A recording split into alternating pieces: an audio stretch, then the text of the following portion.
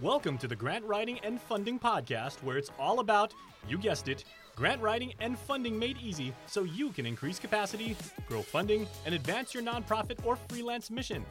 Now, let's hand it over to your host, grants expert and author Holly Rustick, so you can increase your funding and drive impact. Hello. It's Holly Rustick here with Grant Writing and Funding, and I'm here to help you grow capacity, increase funding, and to advance mission. And we also, how do we do that? Well, we help you transition into freelance grant writing and then grow a grant writing business so you can secure 5 to 6 figure contracts while working part-time. All right, so to shed some light on some of that today, we have Andy Robinson. And Andy is awesome, and I loved having him on today on the podcast because he's really going to talk about how to start out as a nonprofit consultant. And I love this conversation. He brings so many gems to the table, and he was a speaker last year in 2022 at the Nonprofit Consulting Conference. And I loved having him there. He gave such an amazing session. So I said, hey, can you come on the podcast this year and really talk about some of the gems from that session? Because it was amazing. We got so much great feedback. And he was a trooper and was like, absolutely. So he is on the podcast today, and he's going to talk about a lot of things about how to start that nonprofit consultancy, things along the way. And it is really great. And he's also giving some free bonuses, some downloadables, some really great resources if you're thinking about starting a nonprofit consultancy. So you'll definitely want to jump into the show notes today at grantwritingandfunding.com/284. So Andy Robinson provides training and consulting for nonprofits, businesses, and government agencies. He has more than 27 years of experience, and he's worked in 47 United States and across Canada. Since the pandemic, he's also designed and facilitated nearly 150 online meetings, webinars, and remote workshops. Really great. He's got some best-selling books as well, and you can definitely find him at trainyourboard.com. But do go to grantwritingandfunding.com/284 for all of the freebies that he's going to be dishing out from today. We'll be talking about the Nonprofit Consulting Conference a little bit today too, so be sure to check it out. Just a big shout out to our title sponsor, Foundant Technologies. And if you're really interested in growing your grant writing business, do check out our resources. Our mentorship program will be opening in October. We have some great things coming up. We have a wait list open, so do make sure you go over to our website and find the wait list to get on the mentorship, because you will not want to miss it while the doors are open, so you can get those 5 to 6 figure contracts while working part-time. All right, so let's get into today's episode with Andy Robinson. Here's Andy. Thank you for having me, Holly. Pleasure to be here. Awesome. Super excited for you to be here. And just like as a little teaser, I pointed out that, yes, Andy and I know each other. You were a part of the Nonprofit Consulting Conference in 2022. You gave an amazing session, one of the top rated sessions that we had in 2022. And people loved it. It was all about like how to become a nonprofit consultant. And it was, just like the basics of it. So I said, hey, can you come on the podcast? Because people love that session. They're still talking about it today. And I really want to be able to give some of the goods that you were talking about as well, and kind of dive into it a little sideways and a little different for those of you who are thinking about either becoming or growing your nonprofit consultancy. So thank you for your... You're welcome. So it's a quiz question. What do you remember from the session I did last year? Ooh, I like it. I liked how you talked about, you were talking about some of your frameworks of your books. I remember we were giving that away. So that was awesome when you're talking about that. But you also talked about the simplicity, like you kept it very simple. So it wasn't necessarily what you said, it was how you said it.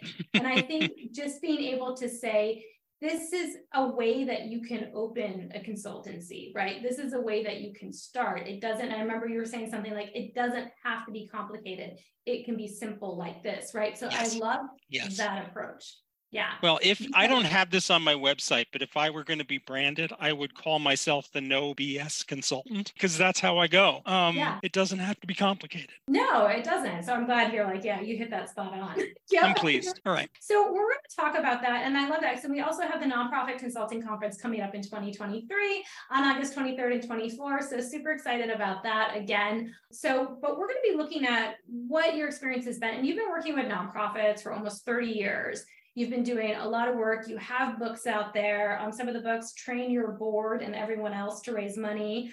I love that. What every board member needs to do, to know, do, and avoid. So I love that as well, that you've really tapped into looking at also board development, board training, right? And because that's really where a lot of this shifts, right? Every decision in a nonprofit comes from that board. And that I would say, has that been your main kind of consultancy services, have been on board training and nonprofit? Yeah, it's a good question. Mm-hmm. So I am sort of the Swiss Army knife of nonprofit consultants. I have done fundraising. I have done planning. I work with a lot of boards. I've done marketing. I have helped with mergers. Lately, I'm doing train the trainer and train the consultant and train the facilitator. So I'm very much a generalist. And I think part of the conversation we'll have today, I hope, is, you have the choice. You can be a specialist. You do grants. That's your thing. And it's a viable business. You can work as a specialist.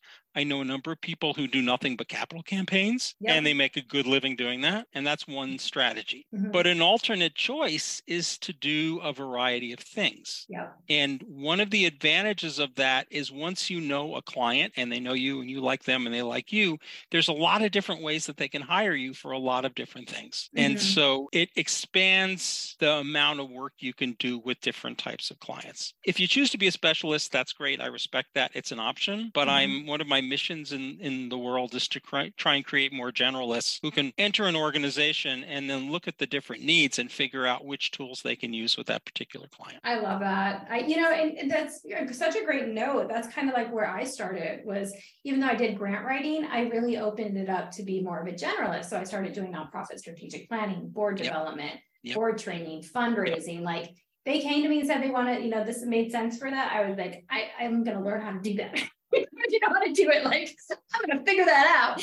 And and then I would do it. And it was like, do I want to keep doing it? And what that gave me the option to think about was, did I like doing that? Was it efficient for me? Do I want to keep doing that? Is that something I should actually add to my services I advertise? Right.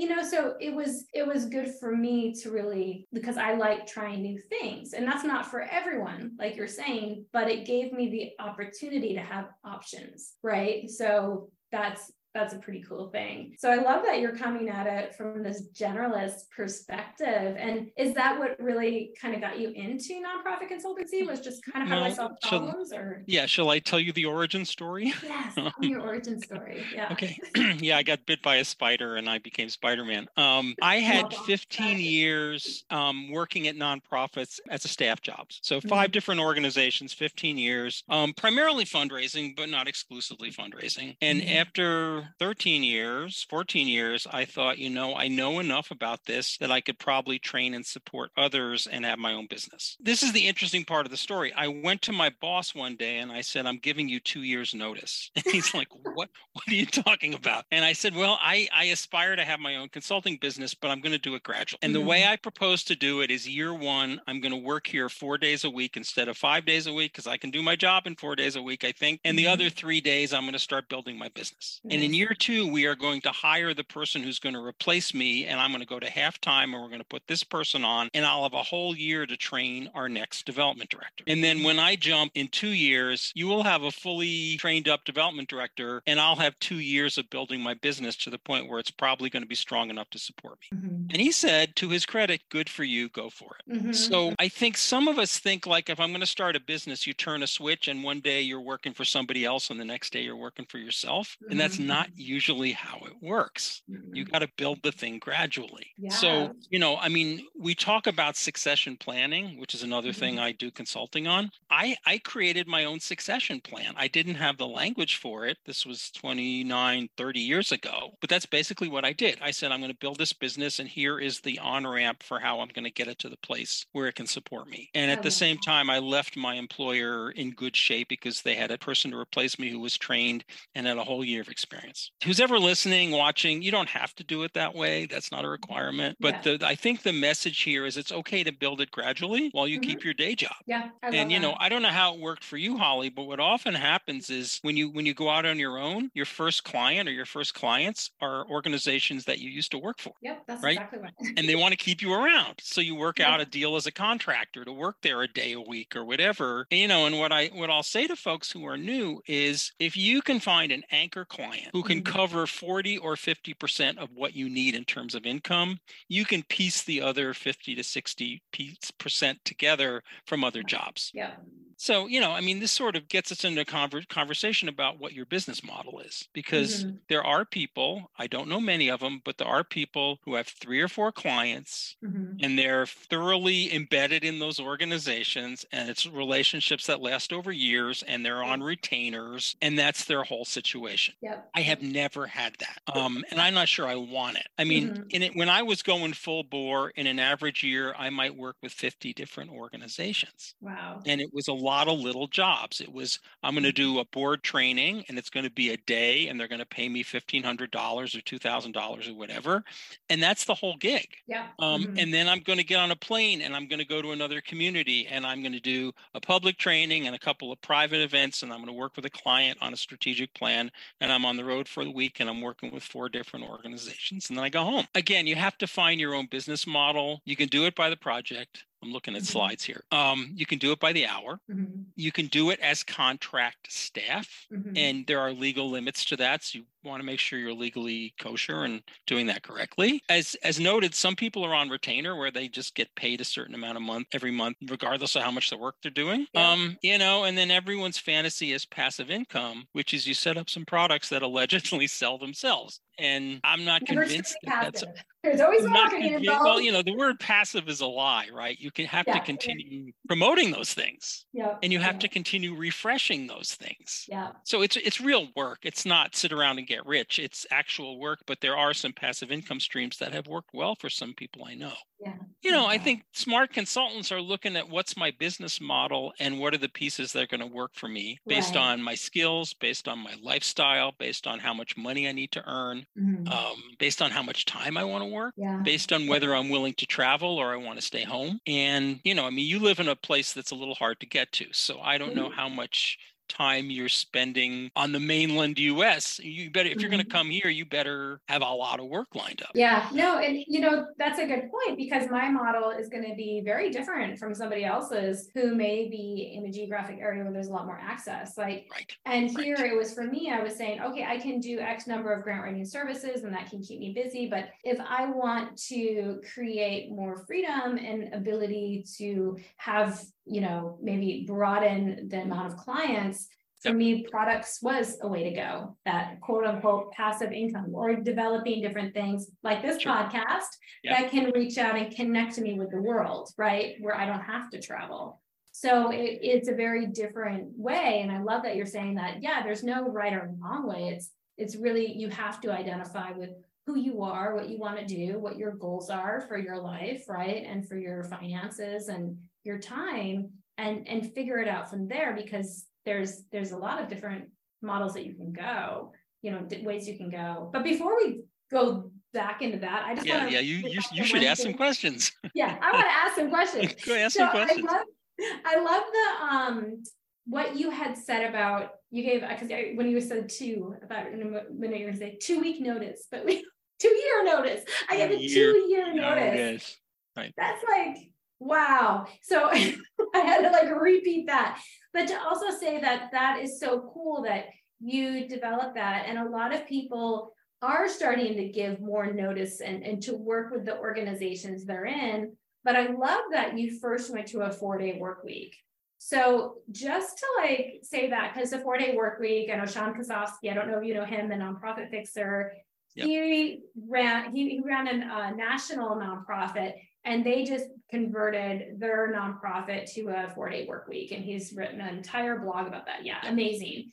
And it's becoming, that 4-day work week back then might not have been as popular, but it's definitely creating more mainstream these days to say, I love that angle. And that's totally applicable and relevant to today, to think about if you're in a nonprofit and you're thinking of transitioning out, you don't have to give just a typical 2 weeks or 30-day notice. You could give even a 6-month notice and first start in 4 days, right? Because do they really need you for 4 days? Probably not. I mean, for 5 days, you could rework some things. You're probably working more than that. Like, you know what I mean? Even there, like you want to start putting boundaries, right? So, well, I mean, there's a couple of points to this. Number one is you have some flexibility in how you initiate your new business. Use that flexibility, right? Yeah. But the other point is, how many hours do you want to work a week? And this is a whole separate conversation and a separate podcast about self-care and not abusing yourself. Yep. But I will say, I was doing my day job 4 days a week, and the other 3 days I was trying to build a consulting practice. So, I mean, I was working 6+ days per week during that time period. I mean, not hour to hour to hour, but I was trying to keep a job going while I was also building a business. This is not unusual. Yeah. And I think if you want to commit to building your own business, you have to commit time probably above and beyond, because I mean, this gets us into the conversation about billable hours. Should we go there? Yeah, let's go there. Yeah. Okay. That's important. Yes. So, I mean, I what I wrote down in my notes to Holly, as I said, the myth of billable hours. And what I mean by this is I survey informally many peers who serve in consulting businesses, run their own businesses. And the question I always ask is, how much of your time is billable and how much of your time is the stuff you do to run the business? Yeah. And what most of them tell me, and I think they're being honest, is 30 to 40% of their time is billable, which means 60 to 70% isn't. And what is that 60 to 70%? It's bidding jobs that you get or you don't get. It is professional development. It is paying the bills. It is talking to the accountant to make sure your taxes are correct. In some cases, it might be travel, depending if you're charging for travel or not. It's, for me, it's going to the mailbox and picking up, the bills and paying them. It's the time you spend online, chasing stuff down. It's you, going on LinkedIn and seeing what other people are doing and posting for yourself, right? It's a lot of time. So the implication here is if you're only getting paid for 30 or 40% of the time you work, you better charge at a high enough rate to cover the time that nobody is paying you for. Right. And, again, the fantasy is, okay, I'm going to charge $100 an hour and I'm going to work 40 hours a week and I'm going to make $4,000 a week. And, it doesn't work that way. No. That ain't real. Yeah, it doesn't. And you can't think of that going from salary to start your own business. So the other thing about being self-employed, and Holly, you know this, not everybody does, is you're paying for everything and you're paying taxes twice because you're paying self-employment tax, which is both the employer and the employee payroll to Social Security, Medicare, and so forth. Right. Yeah. So you got to pay those quarterly taxes. You have to put that money aside. I got an accountant. That was the first thing I did when I started my business. And I've had an accountant, 2 of them now, 3 of them now for 30 years. Yep. And it's worth every penny because they keep me clean on that stuff. I'm oh my goodness, such a good thing. I don't know this. So hire someone who knows it, right? Yep. And that's another thing. I'm at the point in my business where I can outsource the stuff I don't want to do and pay other people to do it.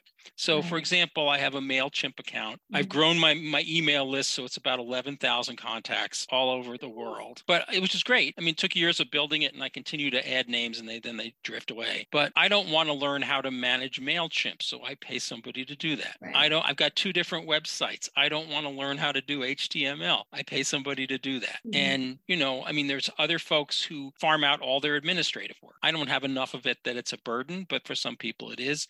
But the point is, you don't have to master every piece of it. Right. You need to do the part you do well. And when income starts coming in, one way to invest that income is hiring people so you're not doing work you don't want to do. And other people are doing work they're better qualified than you to do.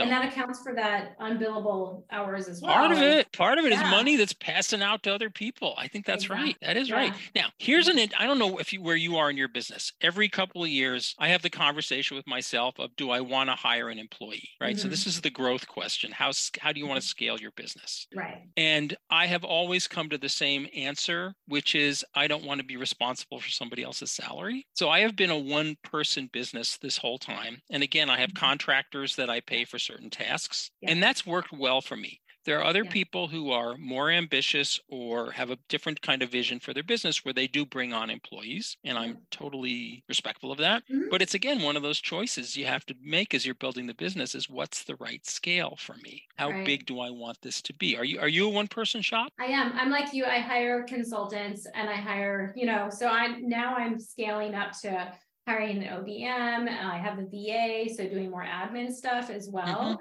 So in that way I'm scaling, but it's not necessarily like where I want them to be full-time employees and I want to manage all of that. I still like working on deliverables and scope of work with the people that I work with. It feels better to me. Even we have long-term contracts, but I'm okay with that, and it feels more doable for me. And it feels like I can still get a lot of what I need to scale without taking on some like long-term commitments with people. So that's where I am. Again, I mean, I was development director, chief fundraiser for several organizations before I started working for myself. And my keep me up at night moment was, if that grant doesn't come in, then it's possible my friends don't get paid. Exactly. Right? Like, I'm the chief rainmaker here, and if I ain't making rain, other people get laid off, and that's a lot of stress. I lived in what I called the fundraising ghetto, which is I raised all the money, and then other people got to spend it. And other people were helping to raise it, but I was certainly the primary person doing that. And so when I became my own boss, this was one of those questions again, which was, maybe I was traumatized from that experience, but I decided I didn't want to be responsible for somebody else's salary. So that became the scale that worked for me. And of course, your circumstances may be different, which is absolutely. And some people, they love it. For me, I in the beginning, I was going to start building up more of that agency, grant writing agency. Then I started going, I don't like managing employees, and I don't like that was just part of me too. Well, you know what? I mean, this sounds harsh, and if those of you who are listening, I apologize. As a one-person business, I am accountable to me, right?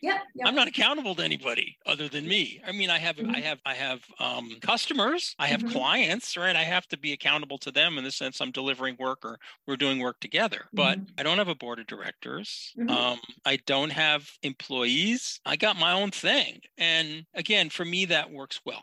There are people who really want to work in teams all the time and want that feedback and want that camaraderie and want that accountability. And, I know a number of excellent consulting firms that have 3 or 4 principals who have been part of that firm. And that's their model, is they have a small group of peers who love each other usually and work well together. And that's a nice model too. So, the message here is you have to sort of say, as you're building this, what structure do I want?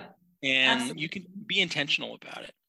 And you can try it out sometimes. And riffing on something you said earlier, which is the thing about, I said yes, I didn't know how to do it. I had to figure out how to do it so I could complete the job. Somebody said to me once, an expert is anyone who knows 5% more than the other guy. And I like that because it gives us permission to have this much expertise and then jump in.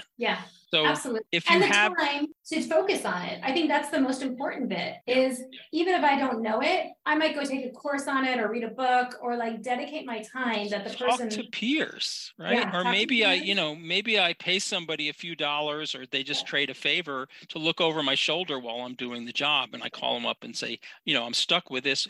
So this is a good jumping off point. How you're going to build your business, how you're going to make this work is by having a peer network. And the peer network does 3 or 4 things. Number one, it's a source of jobs and clients. And I am referring work to peers all the time. They are referring work to me. I mean, when I started, I reached out to people that I knew this much and who had established businesses. And I say, I'm starting my business and this is what I do. And I would love it if you send me some referrals or help me think about who I should be talking to. And people are always very gracious about this. And so that peer network generates work. And what a lot of people say is the number one way you market your business is word of mouth. It's people telling other people, right? Absolutely. It's definitely the strongest. I think so. The second reason to have a peer network, especially if you're a sole practitioner, is these are your people. If you need advice, if you need solace, if you need help, if you need moral support, right? If you just need somebody to vent with, it's really good to have people that you can email or call or, chat with on social media, whatever, saying, I'm having this challenge, or I just had an amazing thing happen to me. I wanted to share with somebody. Yes. And I think that network is what sustains me. Yeah. And I love that. Yeah. And a certain amount of your, again, talk about non-billable hours. Yeah. It's the relationship work you do to build that network. Absolutely. But it's huge. Yeah. And I think, you're going to talk about the conference in a minute, but I think one of the reasons to come to the conference is it's a way to find more peers, right? Yeah. You learn from experts, you go to the webinars, you pick up cool ideas, all of which is great. But part of it's being in a circle with other people who are doing the same stuff you're doing. Yeah. And building friendships and, finding peers. So I think that's huge. It's, as I say, it's the best marketing. The other thing I would say, I don't know if you do this. I have found that, a big chunk of my work is training. I train in person. I do a lot of webinars. I'm doing hybrid now. I've been a trainer for years and years and years. Most of the clientele that wants to work with me one-on-one, they found me at a training. They came to a workshop I did. They liked it. They liked me. They wanted me to come in and work with their organization. So for those of you out in podcast land, for me anyway, is training has been the best marketing. Yeah. And even if you're not naturally extroverted, or even if you don't have training skill set yet, I really encourage you to lean into that, because most of the time you get paid to do it. And then the people that are with you physically or online or whatever, and are experiencing you and they like what you're doing, some of them are going to hire you. Yep, absolutely. So that's a good point, because I used to do that especially a lot, and it was part of my marketing. And what I found was that, because a lot of people would say, why are you going to do a workshop on how to write grants if you actually want to get clients? Because then they're just going to learn how to do it and they won't hire you. I'm like, oh, no. They're going to come because they think they want to write grants, but then when they get into it, they're going to be like, she knows what she's talking about. I'm just going to hire her. That's like where I got so many clients, just like you said. You know what I mean? So like, you don't have to get outside your box or think of something that you don't know how to do just because you want them to come to do your services. No, do what you do, right? Do what you do well. Talk about that, train on that, and you will get people coming to you to do that. So if you're doing, okay, we're going to do your board training, and we're going to open this up to the public. So we have a lot of different boards here. Even though you're doing a training, they're going to hire you to do a customizable one, right? I'm sure that's what happened to you. And that's often true. Like, I'm doing a community board training about, how to teach boards how to raise money. And then they want me to come directly and work with their board, right? Now, this is in part a failure on my part, because I want them to learn enough to go home and do it themselves. That's optimal. We don't always get to optimal, right? And I'm grateful for the work, but I'm trying to work myself out of a job. I would love to live in a universe where all nonprofits are high functioning and they don't need to hire you or me because they're figuring it out on their own. But, we're trying to create that world. Here's a quick creepy story. I went to a conference once and they were advertising a breakout or, a seminar or whatever at the conference called Increasing Client Dependency.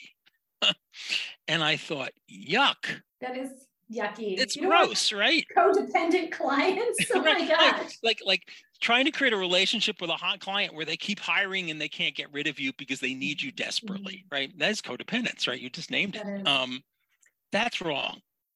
Yeah. My job, and people have to figure this out for themselves. My job is to make myself irrelevant, to engage with a client, help them build their skill set so they don't need me anymore. And so this is abundance mentality. And I think part of what you have to bring to this, and any fundraisers out there understand this, but what you have to bring to this is the idea that there's plenty of work and there are plenty of clients and there's plenty of opportunities. Holly and I are not competing for the same clients. There's so much work. It's a massive industry. There's 1.5 million nonprofit organizations in the United States, right? Yeah. And not that many nonprofit consultants. Well, there's a lot of consultants, but there's more than enough clients for all of us, right? Exactly. So, this may be, maybe this is, 3 or 4 clients to make it a full. Depending on how your business is built, it could be plenty. Yeah. That is correct, right? Yeah. So I think it's one of the reasons I'm happy to refer out work and have people refer work to me, et cetera, is that there's just a lot of work out there. There is. And so, you have to find it. You have to hustle. Yeah. You have to market yourself intelligently. You have to deliver excellent services. You have to be really good at what you do. But I think, I'm always encouraging for people who want to consider this. And as we talked about already, you can do it gradually, right? You can put your toes in the water, do a few jobs, do a few other jobs, see how you like it, see if it leads to other work. If you like a steady paycheck, maybe this isn't for you. Yeah. If you like someone else to pay for your health care, maybe this isn't for you.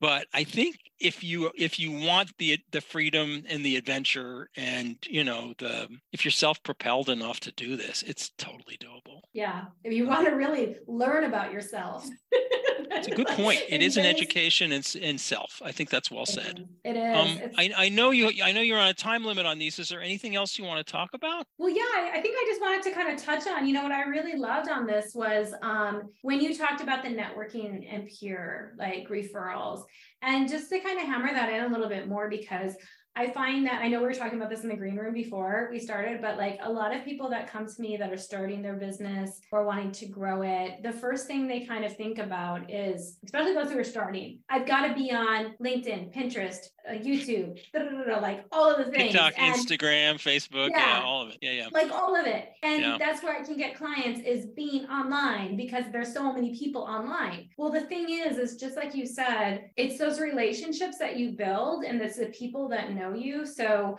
one of my coaches, she, said it's the know, like, trust factor. If you have those three things, you can convert, you can get clients, right? If they know you, if they like you, if they trust you. And yes, you can build that online, but it takes time. It takes multiple touches. It takes a lot of investment in marketing. But the easiest way is, hey, if, all of a sudden, if, Andy, if his sister all of a sudden knew a nonprofit, she's going to recommend Andy, her brother, you know what I mean? And that's actually a true story. That has actually happened. Yeah. But it turns out my sister likes me, so that helps. Exactly, that helps. Yeah, but I think what you said is true. And, I'll do full disclosure here. I'm full up boomer, right? I'm 66 years old. I am not a digital native. I am engaged with technology only the degree that I have to. I tend to be a late adopter. That's how I'm wired, right? I'm semi-active in LinkedIn. That's it. I got a pretty big e-list, right? I've been building that. And, I have other avenues through which I communicate with people, but I find a lot of social media boring. And, again, no critique. If it's important to you, it's important to you. And I respect that, whoever you are out there listening. But as a marketing and client development strategy, what you just said, Hallie, is correct. It is the long way around. You can get there. You can get there, but it is the long way around. And you're going to spend hours and months and years building those channels before they start yielding work. Yeah. And if that's what you want to do, like, make space and time for that, but don't neglect the lower hanging fruit, right? Those referrals, like even in our mentorship program and our freelance programs, as soon as we have nonprofit grant writing consultants that come in there, they start referring each other work immediately. They're like, I just got too many clients. Can you take some, or this and that? You're better at this than I am, right? Yeah, I got a call for conflict resolution. I don't really do that well, but I bet you do it well, right? And you just trade off stuff that somebody else can do better than you. Yeah, you're right? like, hey, so, you do board training. I don't. I'm staying in this niche. I'm writing DOE grants. You want to take this client? You know what I mean? Like, it's so nice to have those networking, those partners. It's mutual. It's lovely. It's beneficial for everybody. So let me throw out two ideas for finding clients that we don't talk about enough, because they've worked both for me. I am in relationship with many statewide nonprofit associations. And most states across the US, and this is also true in Canada, have nonprofit associations that serve their particular state or province. Many of them put on programs. Many of them do seminars, conferences, workshops, all of it. And you can cold call them or cold email them and say, I'm here. This is what I do. These are my credentials. And if you're ever doing conferences or webinars, or you need somebody to present on this subject, I'm available. So that's one. The second avenue that I've used for years, though less likely, is making friends with foundations, because charitable foundations often want their grantees to be better at organizing or board development or program development or evaluation or fundraising or whatever, right? And so for years, again, less true now than it used to be, but I think it's true for a lot of folks, is often it's a third-party funder. Like somebody will write a grant to hire me to come in and do my consulting work with them. And sometimes the referral comes from the foundation. Well, they say, you know, they know the grantee well enough to say, you need help with X, you should go talk to Andy, and we'll pay for it. So making friends in the funding world as a consultant is super helpful, because they can give you not only good referrals, but sometimes they'll actually pay you to do the work. And in many cases, the payment runs through the grantee. The grantee gets the grant in order to hire you to do the work that you're doing with them. So those are two avenues that have been really solid for me in terms of finding work and finding clients. I love that. And thank you so much for saying that, because that's how I've gotten a lot of my work too, especially the number one. And to even go a little deeper into that kind of merges one and two, is not just nonprofit associations, but chambers of commerce. So interesting. Yeah, lots of chambers of commerce, because a lot of their, think about it, a lot of their members also serve on boards. Yeah, so they serve on those funders, or they have those foundations or whatnot. So it kind of crosses the two. That's interesting. Yeah, that's good. Yeah. So I mean, there's other, I mean, you know, we have a business network here in Vermont called Vermont Businesses for Social Responsibility, which is what it sounds like. It's the progressive end of the business world. And probably 25% of their members are nonprofit organizations. And as you have suggested, a number of the for-profit people whose day jobs are working in corporations serve on boards or volunteers with a variety of nonprofits, right? So I have been semi-active in VBSR for years, and, you know, occasionally I'll go to the conference, or I might present. And that's always been a good network for me. So, you know, you want to sort of think upstream, which is, where are the people who need to know me? Where are they gathering? Who do they hang out with? And even going back to your example then of, like, you know, this whole thing of social media, right? And that's what I say is, like, well, where are the nonprofits who would hire you hanging out? Because if you just want, you know, like, you got to think about that, because all of a sudden, are you just connecting with grant writers out there? Like, that might work for some referrals, but they're not really your target demographic for your services, right? So it's like, also, where are they? Are they making decisions on social media to hire people even? You know what I mean? Like, where are they making those decisions? They're making them more, like where you said, they're going to those workshops. They're actually putting a little money up front to learn something that you're going to do. That's where you're really going to get them to hire you. They're going to go to those conferences. They're going to go, you know, so where are they hanging out and making decisions, right? Not just where they're spending their free time, but where they are trying to market their nonprofit donors, right? But where are they making decisions? So absolutely love that. I want to throw out a quote from a friend of mine. I have a colleague named Sharon Bihar, who I love, and Sharon says the consultant should never work harder than the client. And I mean, we don't talk. There's a strong tendency to do their work for them. And this may just be because you're one of those people who likes to please people, or it may just be that if the client drops the ball, you're afraid it's going to look bad on you. And, you know, you want to protect your brand or your reputation or whatever. I think at the end of the day, our job, as I think for most of us as consultants, not all of us, but I feel like our job is to develop client capacity so they know how to do stuff themselves. And if that's the case, then they have to try stuff. They have to fail. They have to drop the ball sometimes. So that's like part one of this conversation. Part two is, you know, I do a lot of workshops. We get evaluations, and, you know, maybe 20 people are in the workshop, and 19 of them will say, Andy was awesome. That was great. And one of them says, you know, I was really disappointed. Right. And there's a tendency for most of us to really fixate on the one person who wasn't happy, as opposed to the 19 people who thought it was awesome. I mean, we tend to absorb criticism differently than we absorb praise. And so the message here is, you can't make everybody happy. And it is entirely possible as a consultant, as a facilitator, as a trainer, that you do your work really well and the client drops the ball.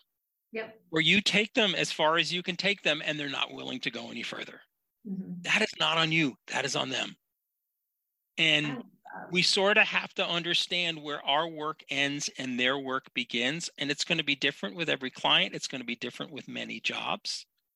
But sort of figuring out as part of the contracting and the discovery process at the beginning, this is what I do. This is what y'all do. Here's the line. I'm going to do all my stuff. You're going to do your stuff. Yeah. And I think like building in not only your deliverables, but the client deliverables when you're doing contracts, that's super helpful. Oh my gosh. That's so helpful. Again, it's not something, there's a tendency to write the bid that says, here's what I'm going to do, right? And here are my deliverables, which is terrific. But then what's the other side of that equation? Like, what do you need from the client to do what you're going to do? Yeah. And what is expected of the client after your work is done? That's so good. And if you can get that in the contract, kaboom, right? Yeah. Because then we're doing this mutual thing where you have responsibilities and so do I, and vice versa. Yeah. And a lot of consultants, especially when they're starting, they don't even think about that.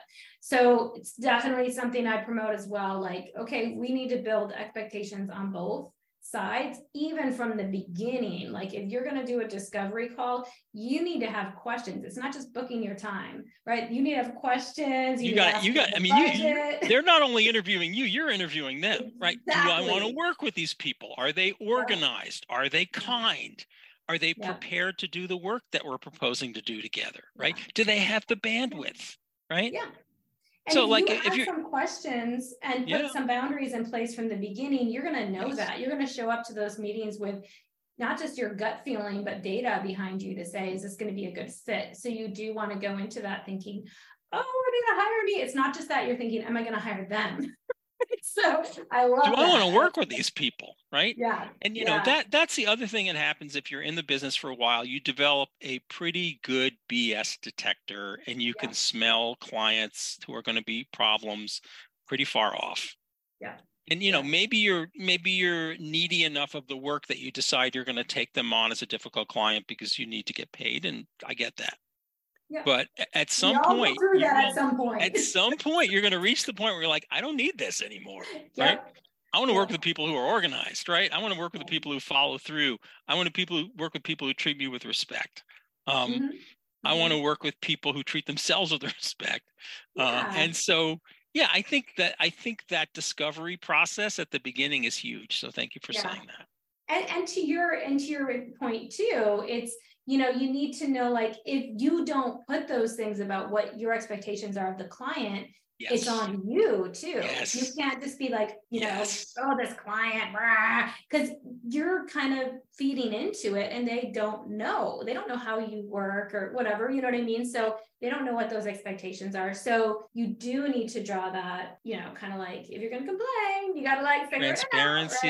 Transparency, man. You just got to be clear about what the expectations are in both directions. Exactly. Because otherwise you are going to be doing even more of those unbillable hours, or you're going to, all that crazy stuff, it's all over the place. And you're going to be like, this is not an ideal client, but what part did you have in making that so? So we do need to take some responsibility and create and learn how to create that. Maybe this is the first time you're hearing of that. And you're like, oh, that's what it is. I need to create some expectations. I didn't set clear boundaries. That's on me. Yeah. And that's something you can still do even within a contract, right? So even if you're stuck in that place now where you're like, I have this client, I haven't set clear boundaries, and now I'm doing all of these things and I don't want to do that. You can still set those boundaries. You can, at this point, create some things and say, here, let's relook at our contract and see who's responsible for what. You can bring that to the table and do that. Yeah. So this is where you move your head so the crown is directly over your head. Go ahead and do that. Now, I want you to wear, that's perfect. I want you to wear that crown when you're talking to clients on the discovery call, right? Yep. Okay. You gotta wear it. Look at who you're talking to, people, right? You don't mess with the queen. I got my boundaries. You've got yours, right? Yeah. And, I got to say, I mean, this is maybe obvious, but desperation does not work in your personal life, and it doesn't work in your professional life either. And if you'll take anyone who says, yes, I want to work with you, you're going to find yourself in some awkward and difficult and problematic situations. So, yeah, I mean, we have to sort of set standards in terms of who we want to work with, and it's going to be different for everybody. Yeah. And I think what helps though with that, what helps people feel like more empowered to do that and get away from the desperation, it goes back to the beginning of our conversation today. Yes.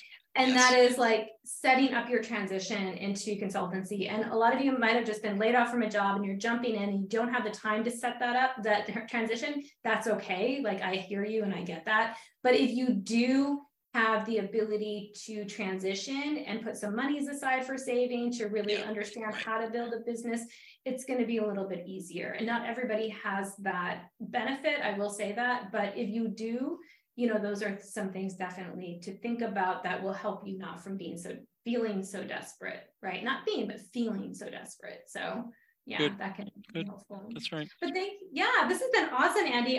This is such a great conversation. I know I've gotten a lot out of it. It's been so fun to talk to you, and just bringing in all of this again, like billable hours, how to network, how to get your first client, setting up models. Like, I know so many people are going to get so much out of this. So where people want to know more about you, want to get on that email list that you said you have and hear more about what email list. Where can people find you? Yeah, I have two websites, and if you do show notes, you can put them in there. It's andyrobinsononline.com, which is one of my websites. And then I did a book many years ago that you mentioned called Train Your Board and Everyone Else to Raise Money. And that became a website, which became a blog, which became a training series and a video series.